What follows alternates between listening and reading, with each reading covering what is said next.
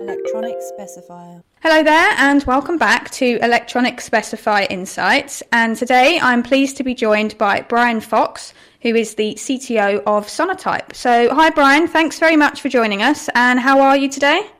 I'm good, how are you? Yeah, I'm very well, thank you. Okay, so start us off please with just a brief introduction of yourself and your background. Yeah, sure. My name's Brian Fox. I'm the co-founder and CTO here at Sonatype. I have a long background at this point in software, starting all the way back in Perl, C++ days, and then moving on to Java. I was one of the early committers on the Apache Maven project. I wrote some of the popular plugins for that back in the day and served as the chair of the Apache Maven management committee for, many years. And I'm still involved in the Apache project. I'm also currently a governing board member for the Open SSF Foundation. Excellent. So lots of experience. So tell us a little bit more about Sonatype then. What is it you guys do?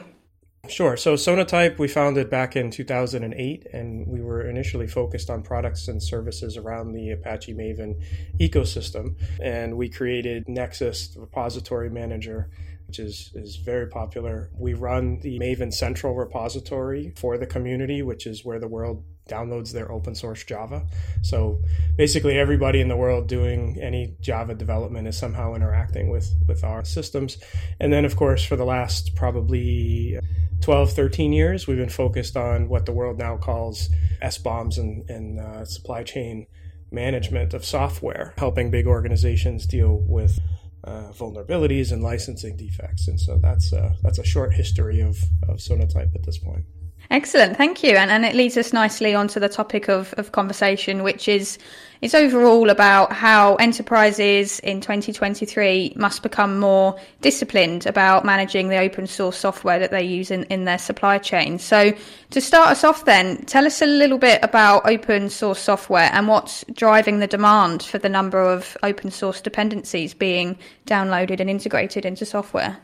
Yeah, open source is so popular, especially with modern systems. Maven was one of the first ones, but every language that came since has had a built-in package manager to make it easier to reuse dependencies. And, prior to that, you had to figure out how to compile somebody else's source if you wanted to use it, or you were cutting and pasting snippets and it was difficult. Now you can pick up whole building blocks, it's the equivalent of manufacturing using parts. The auto manufacturers drop an engine in the car. They don't assemble the engine in place in the car, and the engine itself is manufactured from parts coming from lots of other people. And so we simply just hit that point where software is now assembled more often than, custom code. And for well over a decade, it's been true that the modern application is composed of about 90% open source components, right? So the software developers at an organization are typically writing about 10% of the code, binding it together, adding unique business logic and these types of things. But they're not usually recreating database technology or UI components, right? They're fetching them from existing projects. And that's why it's been so popular. It allows developers to be much more productive and not have to recreate the wheel over and over and over again. So that's what's driving the explosion of open source components. Okay, so on the other side then, what is it about open source that makes it so vulnerable? I think the assertion that it's more vulnerable is not correct. I think if we were able to see the custom code, you probably find that on average the quality is better. What the challenge is that the attackers are engineers like the rest of us, and they're trying to figure out how to maximize their ROI. And so when you recognize that nearly every, let's say, Java application depends upon a logging framework called Log4j, where are you going to spend your time, right? You're not going to spend your time more often than not trying to figure out how to crack that custom 10% in every bespoke application. You're going to figure out, how can I leverage this, what engineers call a common mode failure? When everybody's relying on the same thing, if that thing fails, everybody fails. And that, I think, is what is finally driving the attention of the attackers. They figured out that this concentration of risk in certain components provides the opportunity for them to do much more easily easily based attacks like, spraying and praying across the internet. The Struts one that caught up Equifax was the same thing, that it didn't appear that Equifax itself was targeted. Department of Defense installations were being scanned at the exact same time that Equifax was initially for the Struts vulnerability. So it looks more like a case of, I figure out how to exploit Struts, I spray it across the internet, when I get a hit, then I go back and follow up. And so that really has been the mode of attacks now for 5 to 6 years. And so that's one part of the problem. The other part of the problem is, I think, just organizations in general don't recognize how much open source actually is in their software. Leaders may have started their career like I did, writing everything from scratch in C, and not recognize, or they have a mental model that open source means I'm using Linux and OpenOffice and Firefox, and that's not true. The reality is you can't develop in any modern language without using open source frameworks, or you simply wouldn't be productive. Right. And so I think it's coupled, the attackers are focusing on the easy to exploit, broad impact type of components, and the leaders have not caught up to the way modern software development is happening. And also, one last point, when you buy software, there's a procurement office and legal gets involved, and everybody has contacts and they know who to reach out to. Open source usually is picked up by the developers.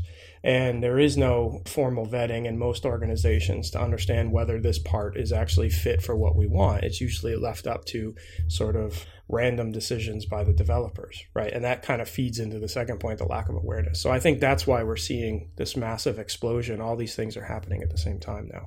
So then how can an enterprise or an individual go about identifying an open source vulnerability and its level of risk? Well, I think it starts with organizations having a deep understanding of what components they're actually using.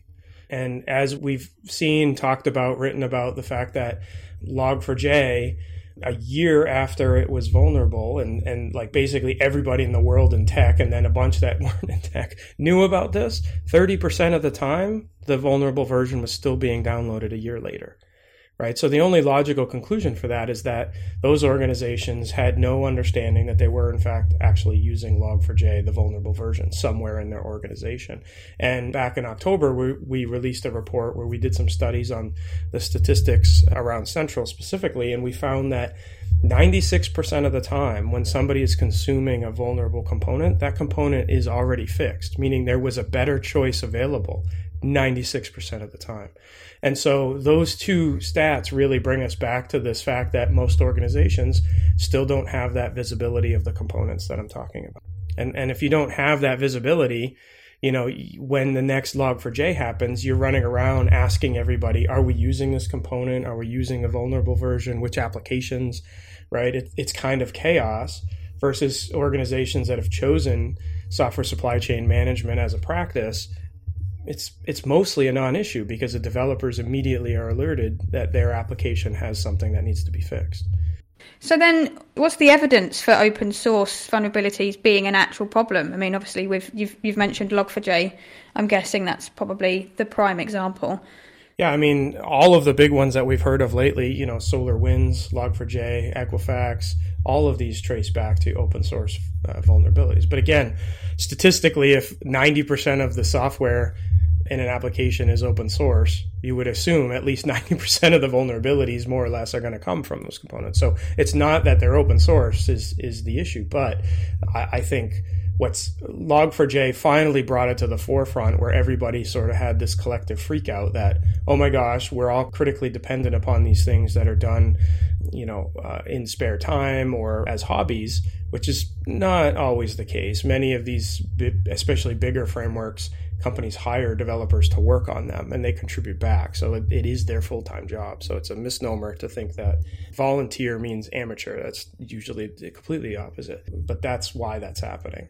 I mean, following on from the point you just made there, then, what would you say are the main lessons that we've learned from things like Log4j and Log4Shell as well?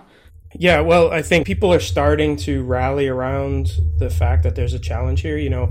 10 years ago, I would have conversations with prospects and I would first have to convince them that they were in fact using open source, which is ironic because usually they were downloading hundreds of thousands of components from our repository, we could show them and they were still in denial. That's no longer the case. 10 years ago, I would talk to developers and they would say, well, we have a security team and a firewall for that. I don't really have to worry about the security of my components. I just can't use the AGPL, which is a viral license.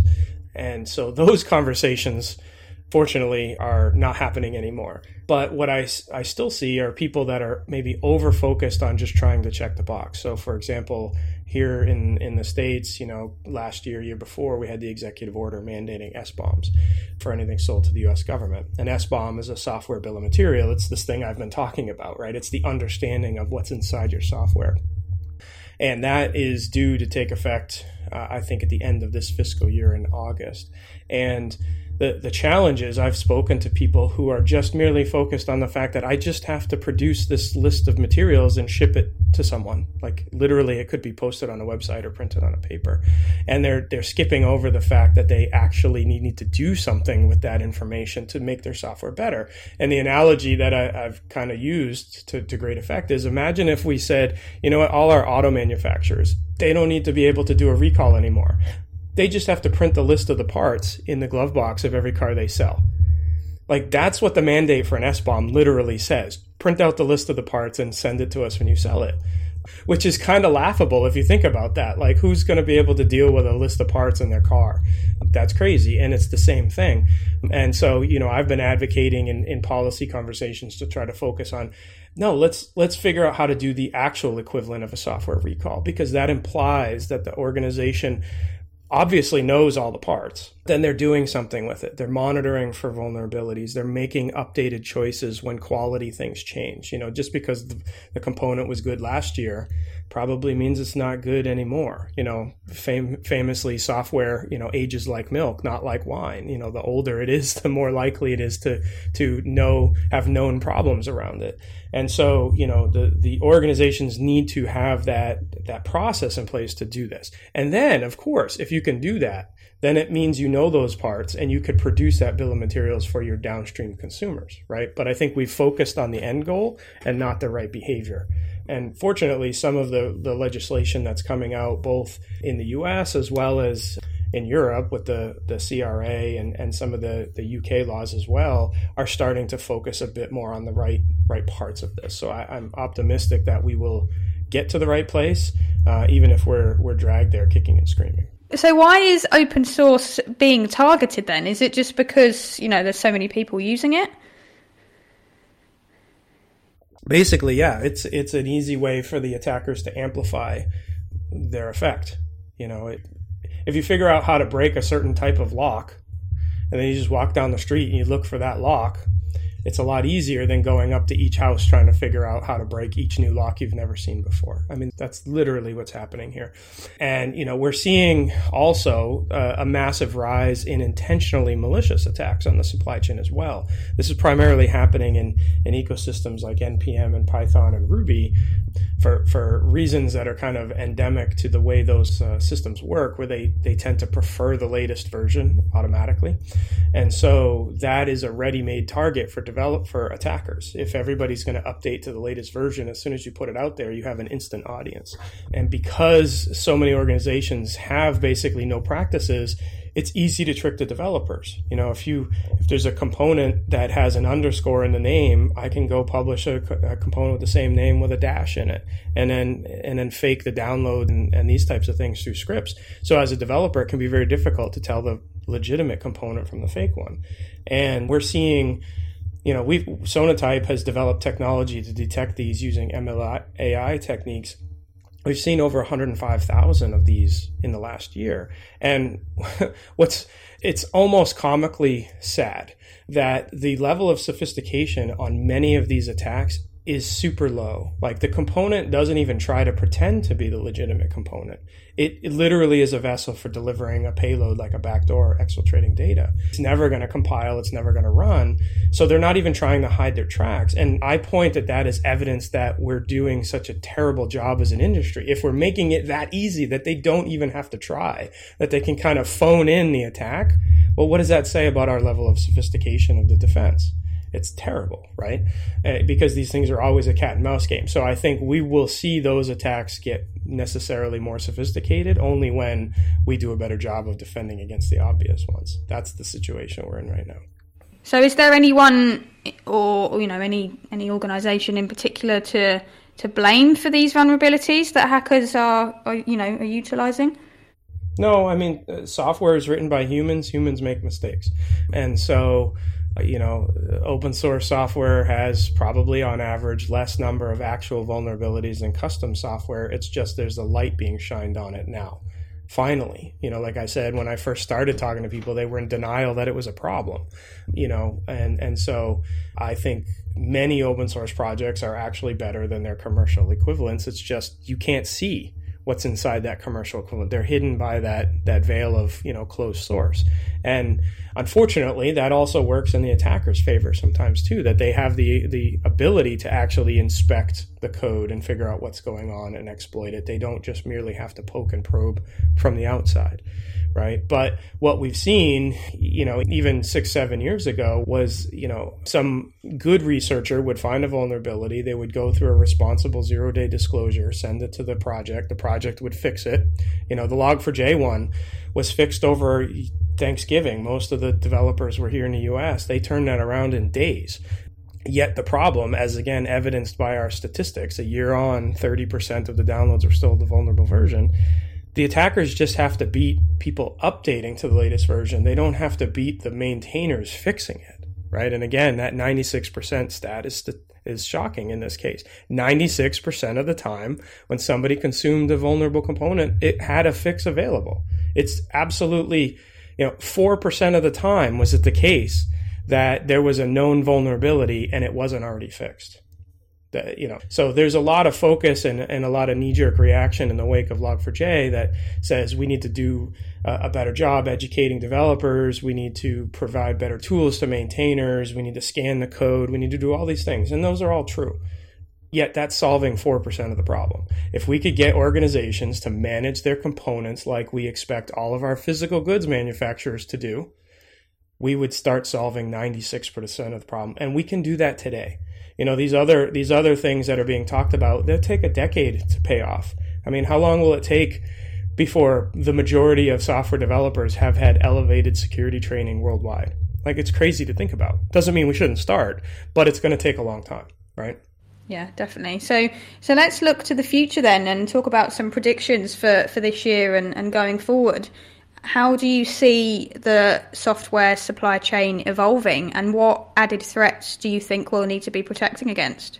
Well, I think there's two things. I think I'm going to take them in reverse order. In terms of new threats, I am worried that when we are finally successful in defeating those simple attacks I was talking about before and make it harder to provide these obviously malicious components who have no other purpose than to be malicious. When we solve that problem, what will the attackers do? The attackers will move into popular projects and try to put intentionally, malicious or vulnerable pieces of code into real projects and hide in the middle.